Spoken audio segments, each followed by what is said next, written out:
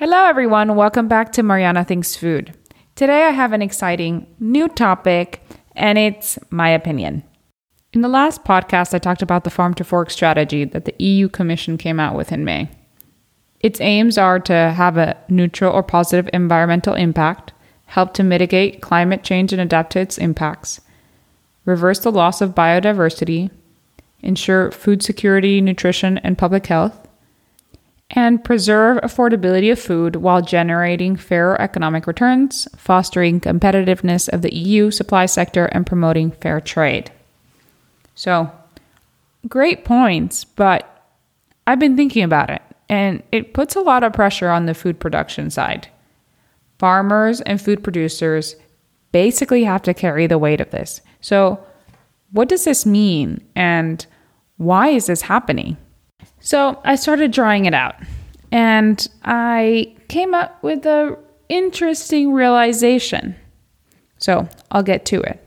But in my page, I have the governments and policymakers and regulation as this overhead up top. Then we have in the first position, farming and food production, where you have workers that work with plants, animals that contribute to the health or not of waterways and soil. That then is transported to retail shops, and then retail gets us to us, and all the while we're creating a ton of waste just so that we can have what we want. So we are the bottleneck. We are the problem.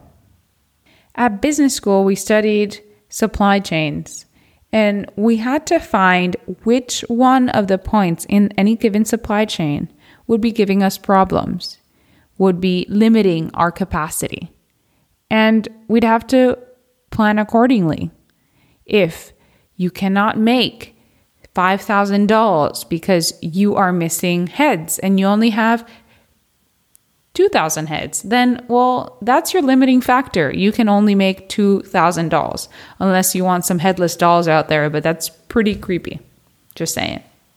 So, in this system where we have the food producers, transport, retail, and then consumption, and we get to the end, we do not consume or should not be consuming so much. We should be consuming differently.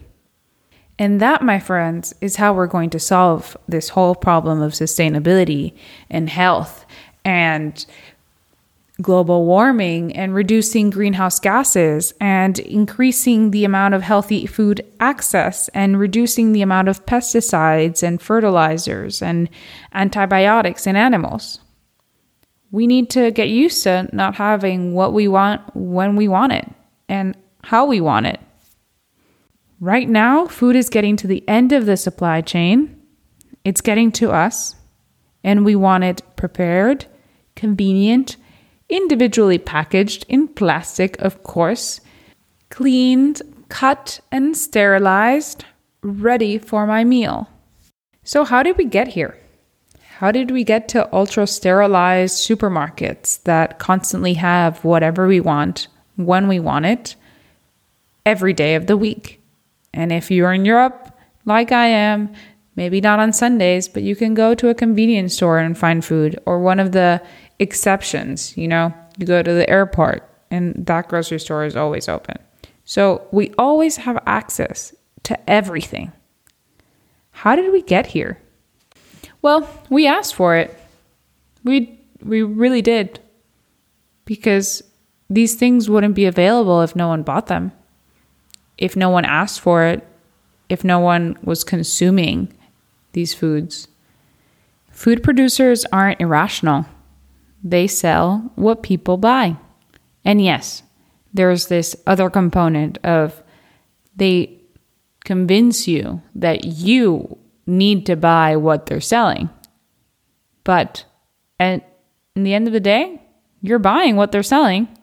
So if you stopped buying food that wasn't good for you, food that's ultra processed, that was sourced in a non-sustainable way, or that's from a faraway land and therefore has a huge carbon footprint and has traveled thousands of miles to get to you, or is doused in chemicals or covered in plastic for your convenience. If you choose not to buy these things, then these companies will have to figure out something else to sell.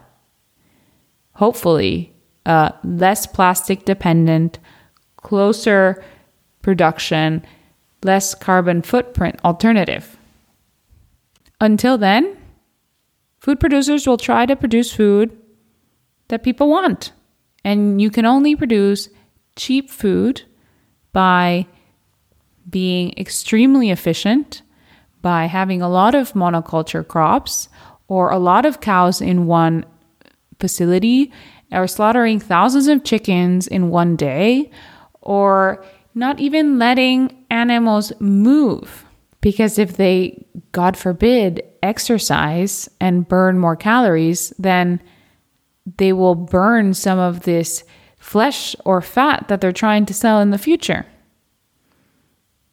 We need exercise, and so do animals. And being healthy for us requires us to eat a nutritious meal, move, stay active, have space, get fresh air. Animals should be allowed to do that too.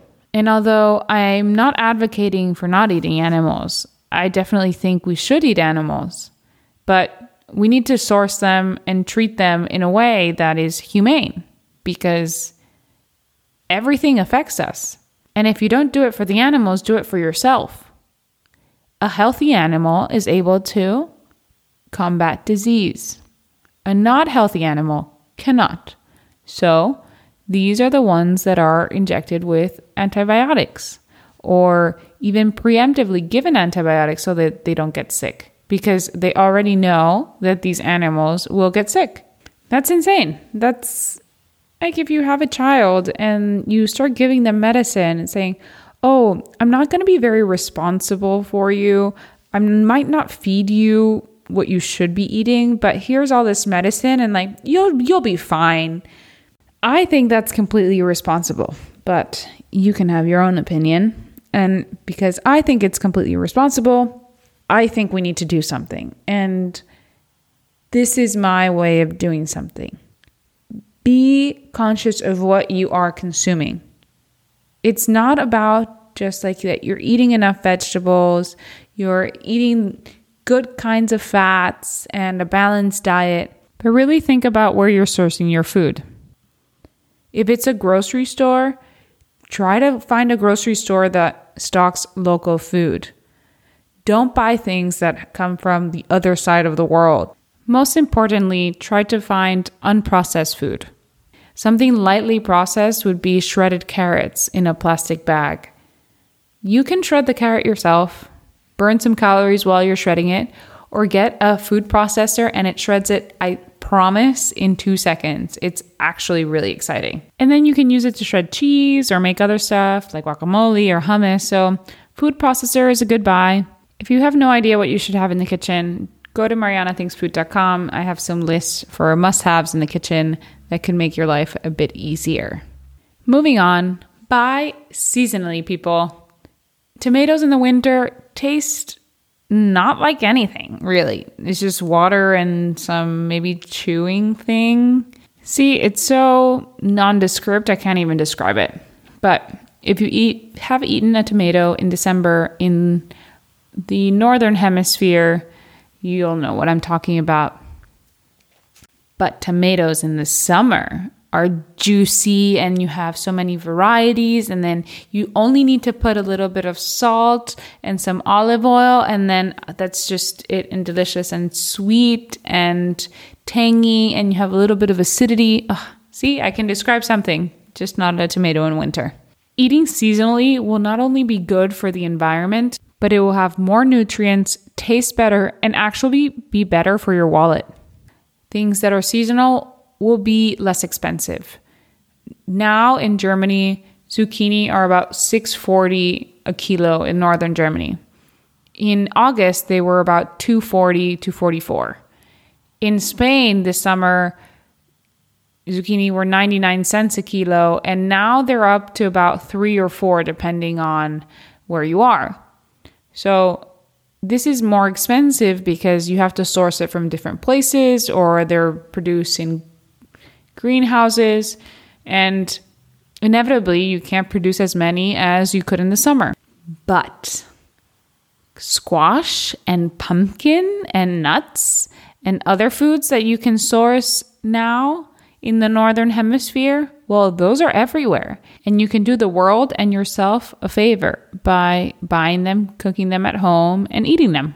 Well, it's not like anyone's going out to a restaurant these days.